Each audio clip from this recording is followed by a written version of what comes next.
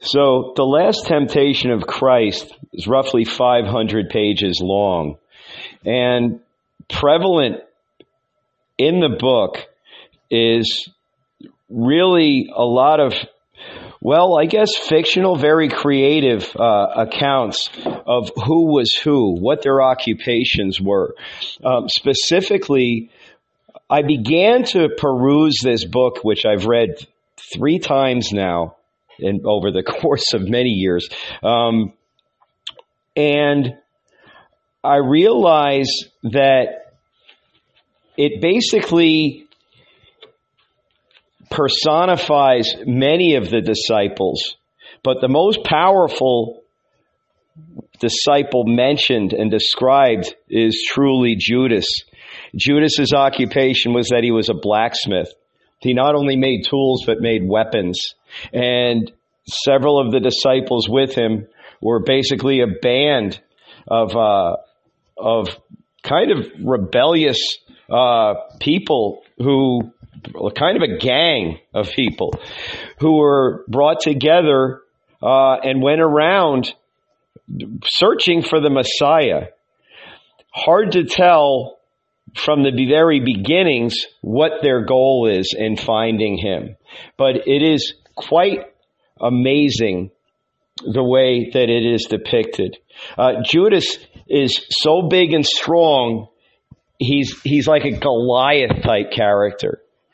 To go a little further into this, I wanted to just read excerpts, but I've decided to just read the first chapter of this book because I really feel like if there's anything that's going to entice any of you brothers and sisters into looking further into this and reading it, I know we have limited time and so many media by which we absorb information about our faith, about God, about Jesus. Here we go, chapter 1. A cool heavenly breeze took possession of him. Above, the blossoming skies had opened into a thick tangle of stars. Below on the ground, stones were streaming, still afire from the great heat of the day. Heaven and earth were peaceful and sweet, filled with the deep silence of ageless night voices, more silent than silence itself. It was dark, probably midnight. God's eyes, the sun and the moon, were closed and sleeping, and the young man, his mind carried away by the gentle breeze, meditated happily. But as he thought, what solitude, what paradise! Suddenly, the wind changed and thickened. It was no longer a heavenly breeze, but the reek of heavy, greasy breaths, as though in some overgrown thicket or damp, luxuriant orchard below him, a gasping animal or a village was struggling in vain to sleep. The air had become dense, restless. The tepid breaths of men, animals, and elves rose and mixed with sharp odor from sour human sweat, bread freshly removed from the oven, and the laurel oil used by the women to anoint their hair. You sniffed, you sensed, you divined, but saw nothing. Little by little, your eyes became accustomed to the darkness as you were able to distinguish a stern, straight-trunked cypress, darker than night itself, a clump of date palms grouped like a fountain and rustling in the wind, sparsely leaved olive trees, which shone silver in the blackness. And there on a green spot of land you saw wretched cottages thrown down in groups, now singly constructed of night, mud and brick, and smeared all over with whitewash. You realized from the smell and filth that human forms, some covered with white sheets, others uncovered, were sleeping on the rooftops. The silence had fled, the blissful uninhabited night filled with anguish. Human hands and feet twisted and turned, unable to find repose. Some Human hearts sighed, despairing, obstinate cries from hundreds of mouths fought in this mute, God-trodden chaos to unite, toiled to find expression for what they longed to say, but they could not, and the cries scattered and were lost in disjointed ravings. Suddenly there was a shrill, heart-rending scream from the highest rooftop. In the center of the village, a human breast was tearing itself in two. God of Israel, Adonai, how long? It was not a man. It was the whole village dreaming and shouting together, the whole soil of Israel with the bones of its dead and the roots of its trees, the soil of Israel in labor, unable to give birth and screaming. After a long silence, the cry suddenly tore the air again from earth to heaven. But now with even more anger and grievance. How long? How long? The village dogs awoke and began to bark. And on the flat mud roofs, the frightened women thrust their heads under the armpits of their husbands. The youth was dreaming. He heard the shout in his sleep and stirred. The dream took fright, began to flee. The mountain rarefied and its insides appeared. It was not made of a rock, but of sleep and dizziness. The group of huge wild men were stomping furiously up it with giant strides, all mustaches, beards, eyebrows, and great long hands. They rarefied also, lengthened, widened, were completely transformed and then plucked into tiny threads like clouds scattered by a strong wind. A little more and they would have disappeared from the sleeper's mind. But before this could happen, his head grew heavy and he fell once more into a deep sleep. The mountain thickened again into the rock, and the clouds solidified into flesh and bone. He heard someone panting. The hurried steps. The red beard reappeared at the mountain's peak. His shirt was open. He was barefooted, red-faced, sweating. His numerous gasping followers were behind him, still hidden among the rough stones of the mountain. Above, the dome of heaven once again formed a well-built roof. But now there was a single star, large like a mouthful of fire, hanging in the east. Day was breaking. The young man lay stretched on his bed of wood shavings, breathing deeply, resting after the hard work of the day. His eyelids flew up for an instant as though struck by the morning star, but he did not awake. The dream had again skillfully wrapped itself around him. He dreamed that the red beard stopped. Sweat streamed from his armpits, legs, and narrow, deeply wrinkled forehead. Steaming at the mouth from exertion and anger, he started to swear, but restrained himself, swallowed the curse, and merely grumbled dejectedly. How long, Adonai? How long? But his rage did not abate. He turned around. Fast as lightning, the long march unrolled itself within him.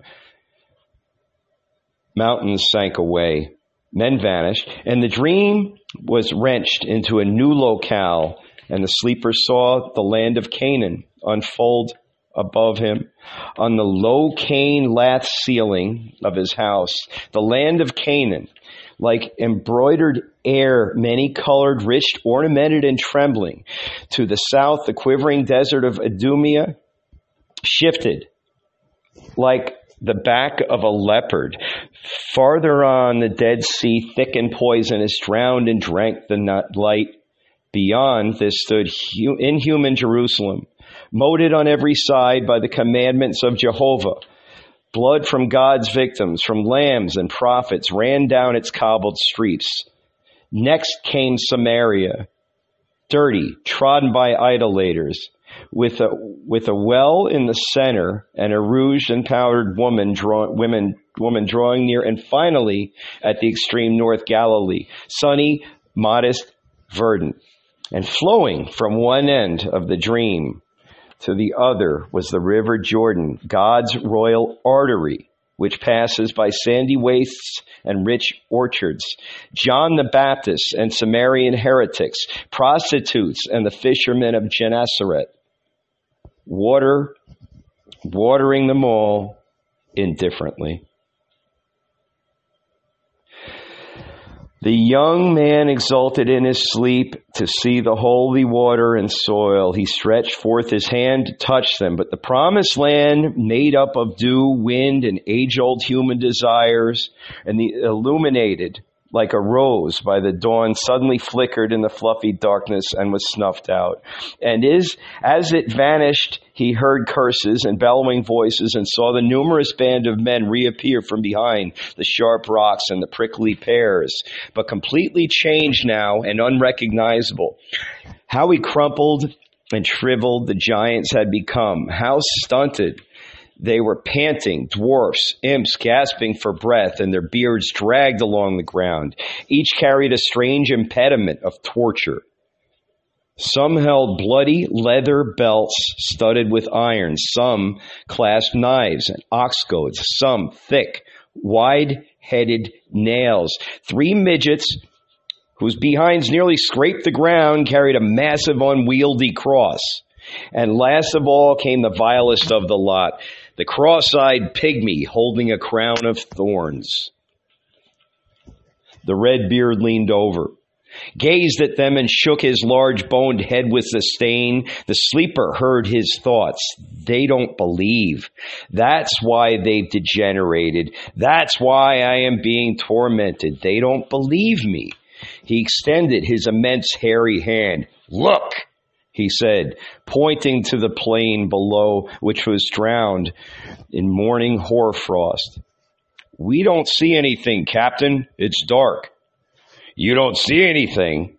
Why? Why then don't you believe? We do, Captain. We do. That's why we follow you. But we don't see anything. Look again. Lowering his hand like a sword, he pierced the hoarfrost and uncovered the plain beneath.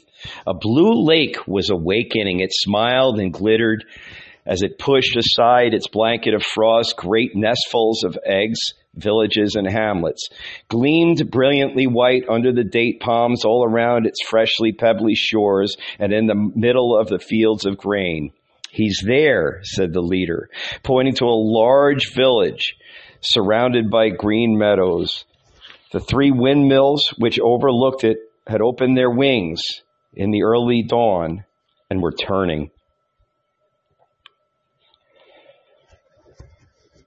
Terror suddenly poured over the sleeper's dark, wheat-complexioned face. The dream had settled on his eyelids and was brooding there. Brushing his hand over his eyes to be rid of it, he tried as hard as he could to wake up. It's a dream, he thought. I must awake and save myself.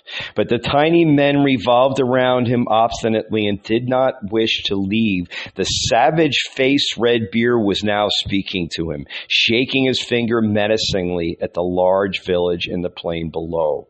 He's there. He lives there in hiding, barefooted, dressed in rags, playing the carpenter, pretending he is not the one. He wants to save himself, but how can he escape us? God's eyes have seen him. After him, lads! He raised his foot and got on his mark, but the dwarves clung to his arms and legs. He lowered his foot again. There are many people dressed in rags, Captain. Many who go barefooted, many carpenters. Give us a clue who he is, what he looks like, and where he lives, so that we'll be able to recognize him. Otherwise, we're not budging. You'd better know that, Captain. We're not budging. We're tired out. I shall hug him to my bosom and kiss him. This will be your clue. Forward now. Run, but quiet. Don't shout. Right now he's sleeping. Take care he doesn't wake up and escape us. In God's name, lads, after him. After him, Captain, shouted the dwarves in unison, and they raised their big feet, ready to start. But one of them, the skinny, cross-eyed hunchback who held the crown of thorns, clutched the prickly shrub and resisted. I'm not going anywhere, he screamed. I'm fed up. How many nights have we been hunting him? How many countries and villages have we tramped through Count. In the desert of Idumea, we searched the monasteries and of the Essenes, one after the other. We went through Bethany, where we practically murdered poor Lazarus to no avail. We reached the Jordan, but the Baptists sent us away, saying, I'm not the one you seek, so be off with you. We left and entered Jerusalem, searched the temple, the palaces of Annas and Cephas, the cottages of the scribes and Pharisees. No one but scoundrels, liars, robbers, prostitutes, murderers. We left again. We raced through Samaria, the excommunicate, and reached Galilee. In one lump, we took to Magdala, Cana, Capernaum, Bethsaida. From hut to hut, cake to cake, we searched for the most virtuous, most God-fearing. Every time we found him, we cried, You're the one! Why are you hiding? Arise and save Israel. But as soon as he saw the tools we carried, his blood ran cold. He kicked, stamped, shrieked, It's not me, and threw himself into a life of wine, gambling, and women in order to save himself. He became drunk. He blasphemed. He whored, just to make us see he was a sinner and not the one we sought. I'm sorry, Captain, but we'll meet up with the same thing here. We're chasing him in vain. We won't find him. He has still not been born. The red beard grabbed him by the nape of the neck and held him dangling in the air for a long moment. Doubting Thomas, he said, laughing. Doubting Thomas, I like you. He turned to the others. He is the ox goad. We the laboring beasts. Let him prick us. Let him prick us so that we may never find peace. Hairless Thomas screeched with pain. The red beard set him down on the ground. Laughing again, he swept his eyes over the heterogeneous company. Genus. And many, how many are we, he asked. 12. One from each of the tribes of Israel. Devils, angels, imps, dwarfs, all the births and abortions of God. Take your pick. He was in a good mood. His round hawk-like eyes flashed. Stretching out his great hand, he began to grip the companions angrily, tenderly. By the shoulder, one by one, he held them dangling in the air while he examined them from top to bottom, laughing. As soon as he released one, he grabbed another. Hello, Skinflint, Venom Nose, Prophet Mad, Immortal Son of Abraham, and you, Daredevil, Chatterbox, Gobblejaws, and you, Pious Milquetoast. You don't murder, steal, or commit adultery because you are afraid. All your virtues are daughters of fear. And you, simple donkey, that they break you with beating.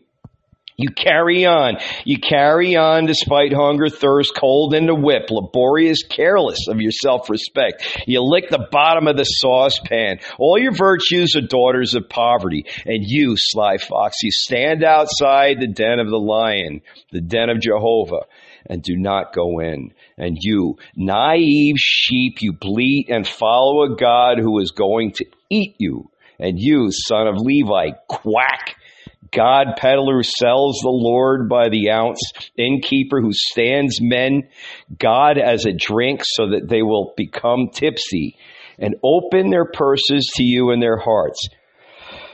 You rascal of rascals. And then you, malicious, fanatical, headstrong ascetic, you look at your own face and manufacture a God who is malicious, fanatical, and headstrong. Then you prostrate yourself and worship him, because he resembles you. And you, whose immortal soul opened a money-changing shop, you sit on the threshold, plunge your hand into the sack, give alms to the poor, lend to God. You keep a ledger and write, I gave so many florins for charity to so-and-so and such a day and such an hour. You leave instructions for a ledger to be put in your coffin so that you will be able to open it in front of God, present your bill, and collect the immortal millions. And you, liar, teller of tall tales, you trample all the Lord's commandments underfoot. You murder, steal, commit adultery, and afterward break into tears. Beat your breast, take down your guitar, guitar and turn the sin into a song. Shrewd devil, you know very well that God pardons singers no matter what they do, because he can simply die for a song. And you, Thomas, sharp ox goad in our rumps, and me, crazy, irresponsible fool. I got a swelled head and left my wife and children in order to search for the Messiah. All of us together, devils, angels, imps, dwarfs, we're all needed in our great cause. After him, lads. He laughed, spit into his palms, and moved his big feet. After him, lads, he shouted again, and he started at a run down the slope leading to Nazareth. Mountains of men became smoke and disappeared. The sleeper's eyes filled with dreamless murk. Now at last he heard nothing. In the endless sleep, huge, heavy feet stamping in the mountain and descending. His heart pounded wildly. His heart, a piercing cry deep within his bowels. They're coming, jumping up with a start, so it seemed to him in his sleep. He blockaded the door with his workbench and piled up his tools on top. His saw, jack, block planes, adzes, hammers, screwdrivers, and also a massive cross which he was working on at the time. Then he sheathed himself again in the wood shavings and chips to wait. There was a strange, disquieting calm, thick, suffocating. He heard nothing, not even the villagers breathing, much less God's. Everything, even the vigilant devil, had sunk into a dark, fathomless, dried-up well. Was this sleep or death? Immortality? God. The young man became terrified, saw the danger, tried with all his might to reach his drowning mind to save himself, and woke up. He was soaked with sweat. He remembered nothing from the dream. Only this: someone was hunting him. Who? One? Many? Men? Devils? He could not recall. He cocked his ear and listened. The village's respiration could be heard now in the quiet of the night. The breathing of many breasts, many souls. A dog barked mournfully, and from time to time a tree rustled in the wind. A mother at the edge of the village lulled her child to sleep, slowly, movingly. The night filled with murmurs and sighs, which he knew and loved. The earth was speaking. God was speaking, and the young man grew calm. For a moment he had feared. He remained all alone in the world. He heard his old father's gasps from the room where his parents slept, and which was next to his own. The unfortunate man could not sleep. He was contorting his mouth and laboriously opening and closing his lips in an effort to speak. For years he had been tormenting himself this way, struggling to admit a human sound. But he sat paralyzed on his bed, unable to control his tongue. He toiled, sweated, dribbled at the mouth, and now and then, after a terrible contest, he managed to put together one word, voicing each syllable separately, desperately. One word, only one, always the same. Adonai, Adonai, nothing else, only Adonai. And when he finished this entire word, he would remain tranquil for an hour or two until the struggle again gripped him, and he began once more to open and close his mouth. It's my fault, murmured the young man, his eyes filling with tears. In the silence of the night, the son heard his father's anguish, and he too, overcome with anguish, began involuntarily to sweat and open and close his lips. Shutting his eyes, he listened to what his father did so he could do the same.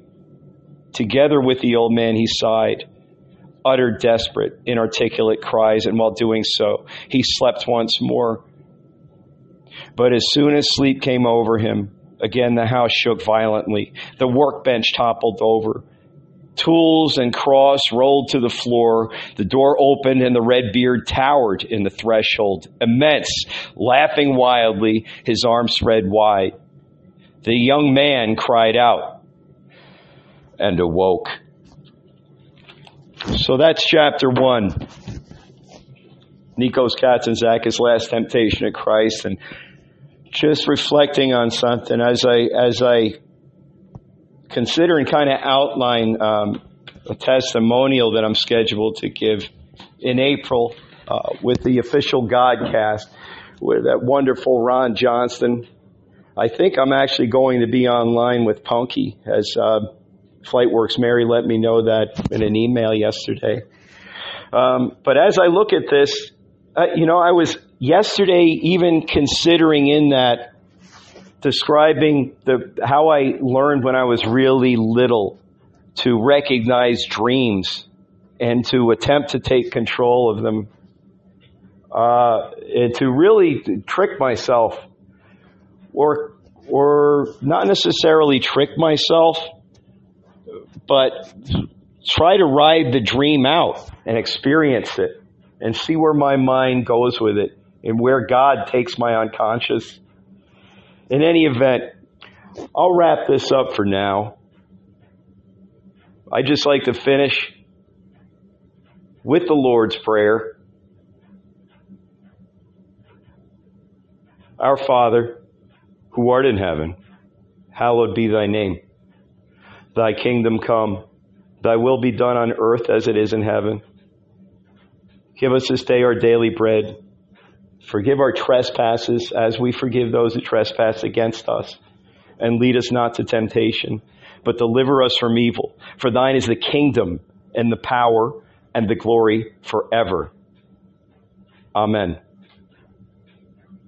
Well, it's a very foggy day. It's been raining a little here on the snow here in upstate New York. And have a blessed day. Wherever you are and what you're doing, know that Jesus Christ loves you. And I guess I do too.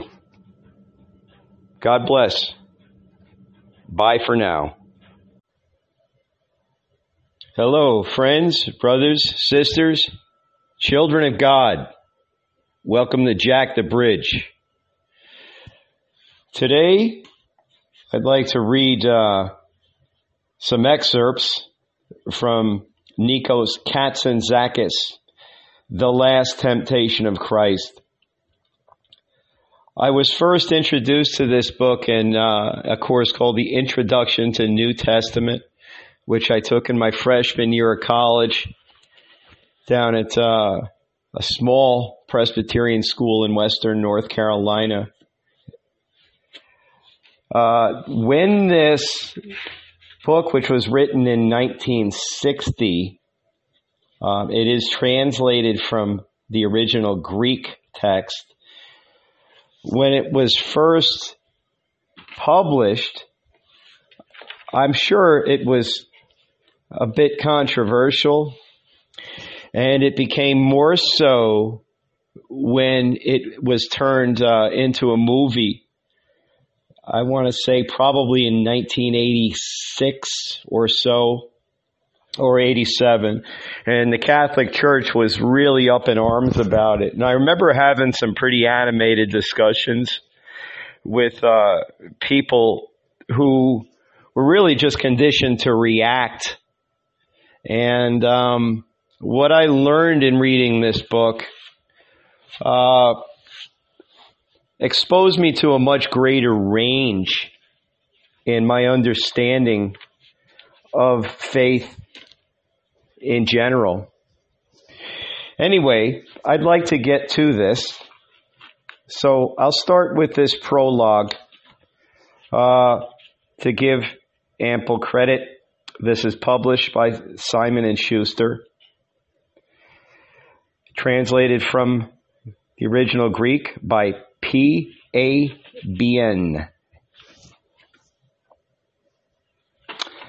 The Last Temptation of Christ, Prologue.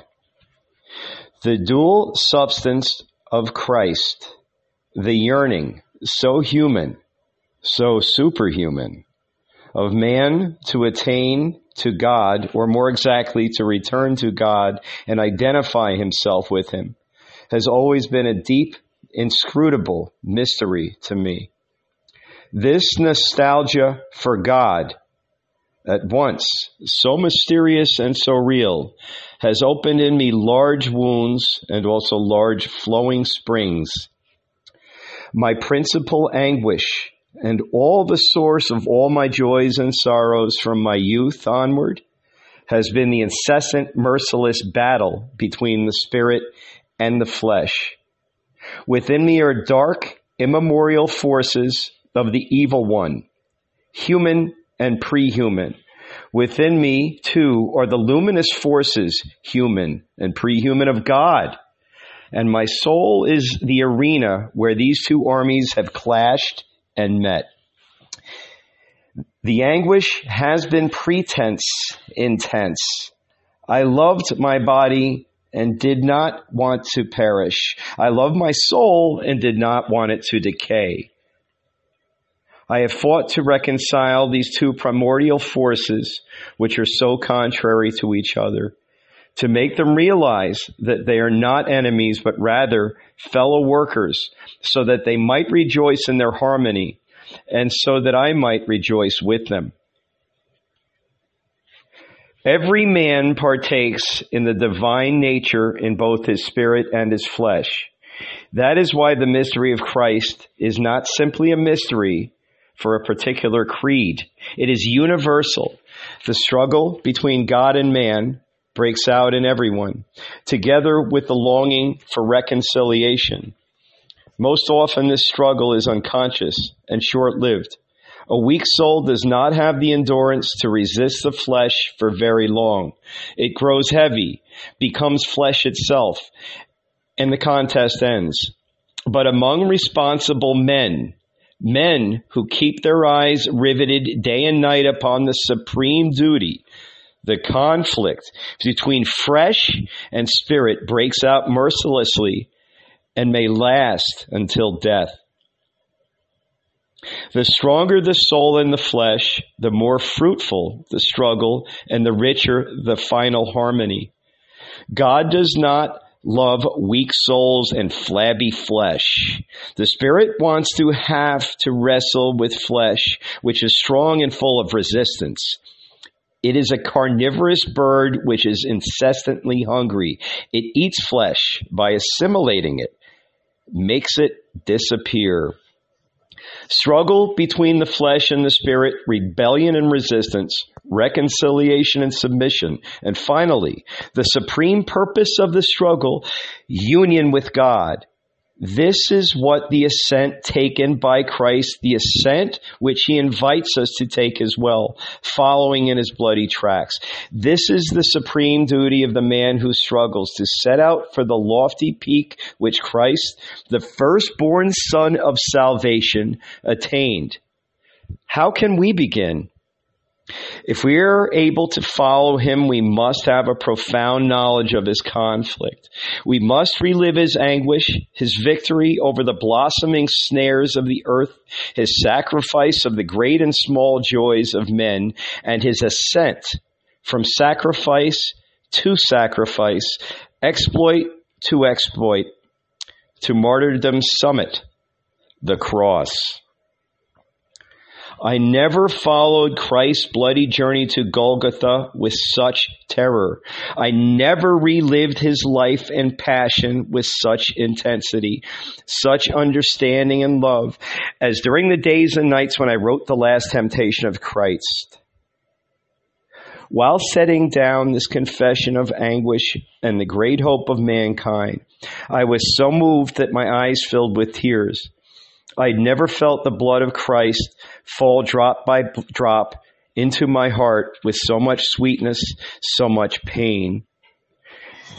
In order to mount to the cross, the summit of sacrifice, and to God, the summit of immateriality, Christ passed through all the stages which the man who struggles passes through. That is why his suffering is so familiar to us. That is why we share it, and why his final victory seems to us so much our own future victory. That part of Christ's nature, which was profoundly human, helps us to understand and love him and to pursue his passion as though it were our own. If we had not within him this warm human element, he would never be able to touch our hearts with such assurance and tenderness. He would not be able to become a model for our lives. We struggle. We see him struggle also, and we find strength. We see that we are not all alone in the world. He is fighting at our side. Every moment of Christ's life is a conflict and a victory. He conquered the invincible enhancement of the human pleasures. He conquered temptations, continually transubstantiated flesh into spirit, and ascended. Reaching the summit of Golgotha, he mounted the cross. But even where his struggle did not end, temptation, the last temptation, was waiting for him upon the cross. Before the fainted eyes of the crucified, of the spirit of the evil one, in an instantaneous flash, unfolded the deceptive vision of a calm and happy life. It seemed to Christ that he had taken the smooth, easy road of men. He had married and fathered children.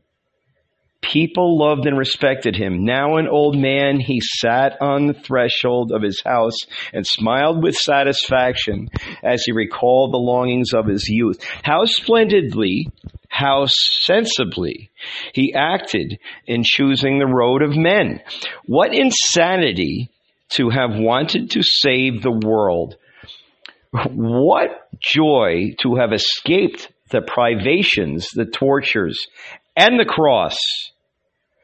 This was the last temptation which came in the space of a lightning flash to trouble the Savior's final moments.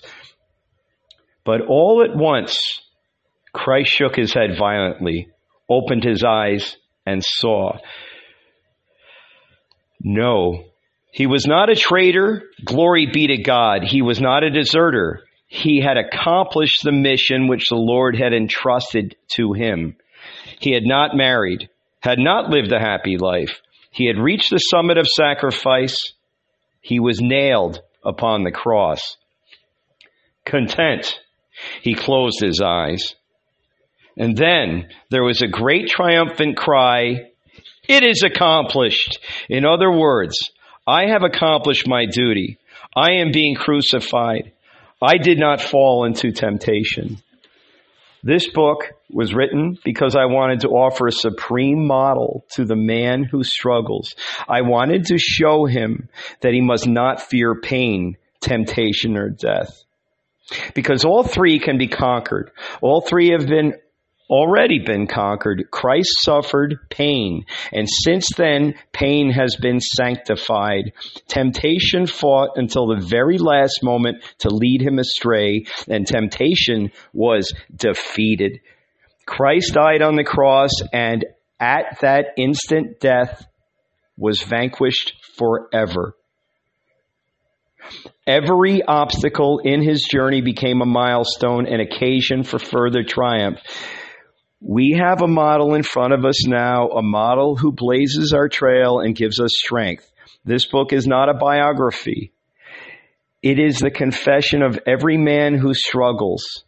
In publishing it, I have fulfilled my duty. The duty of a person who struggled much, was much embittered in his life, and had many hopes.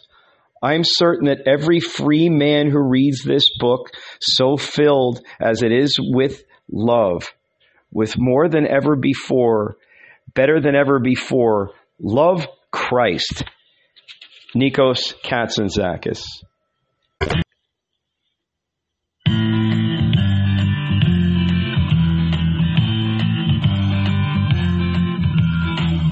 River, river run down on me. A mighty river, river run free, right down on me. I was walking on down that lonesome road, just moving on down. And I was saying to myself, boy, where are you running to? For the last time I looked around, for it had come to me. The answer is not just blowing in the wind, it's in the roots of the trees. The lessons are there for one to see. The problem lies in noticing, just noticing. You don't have to bang your head anymore. Just watch that river flow on by and by.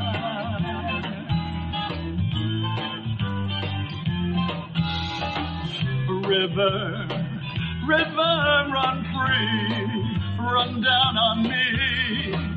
Mighty river, river, run free, right down on me.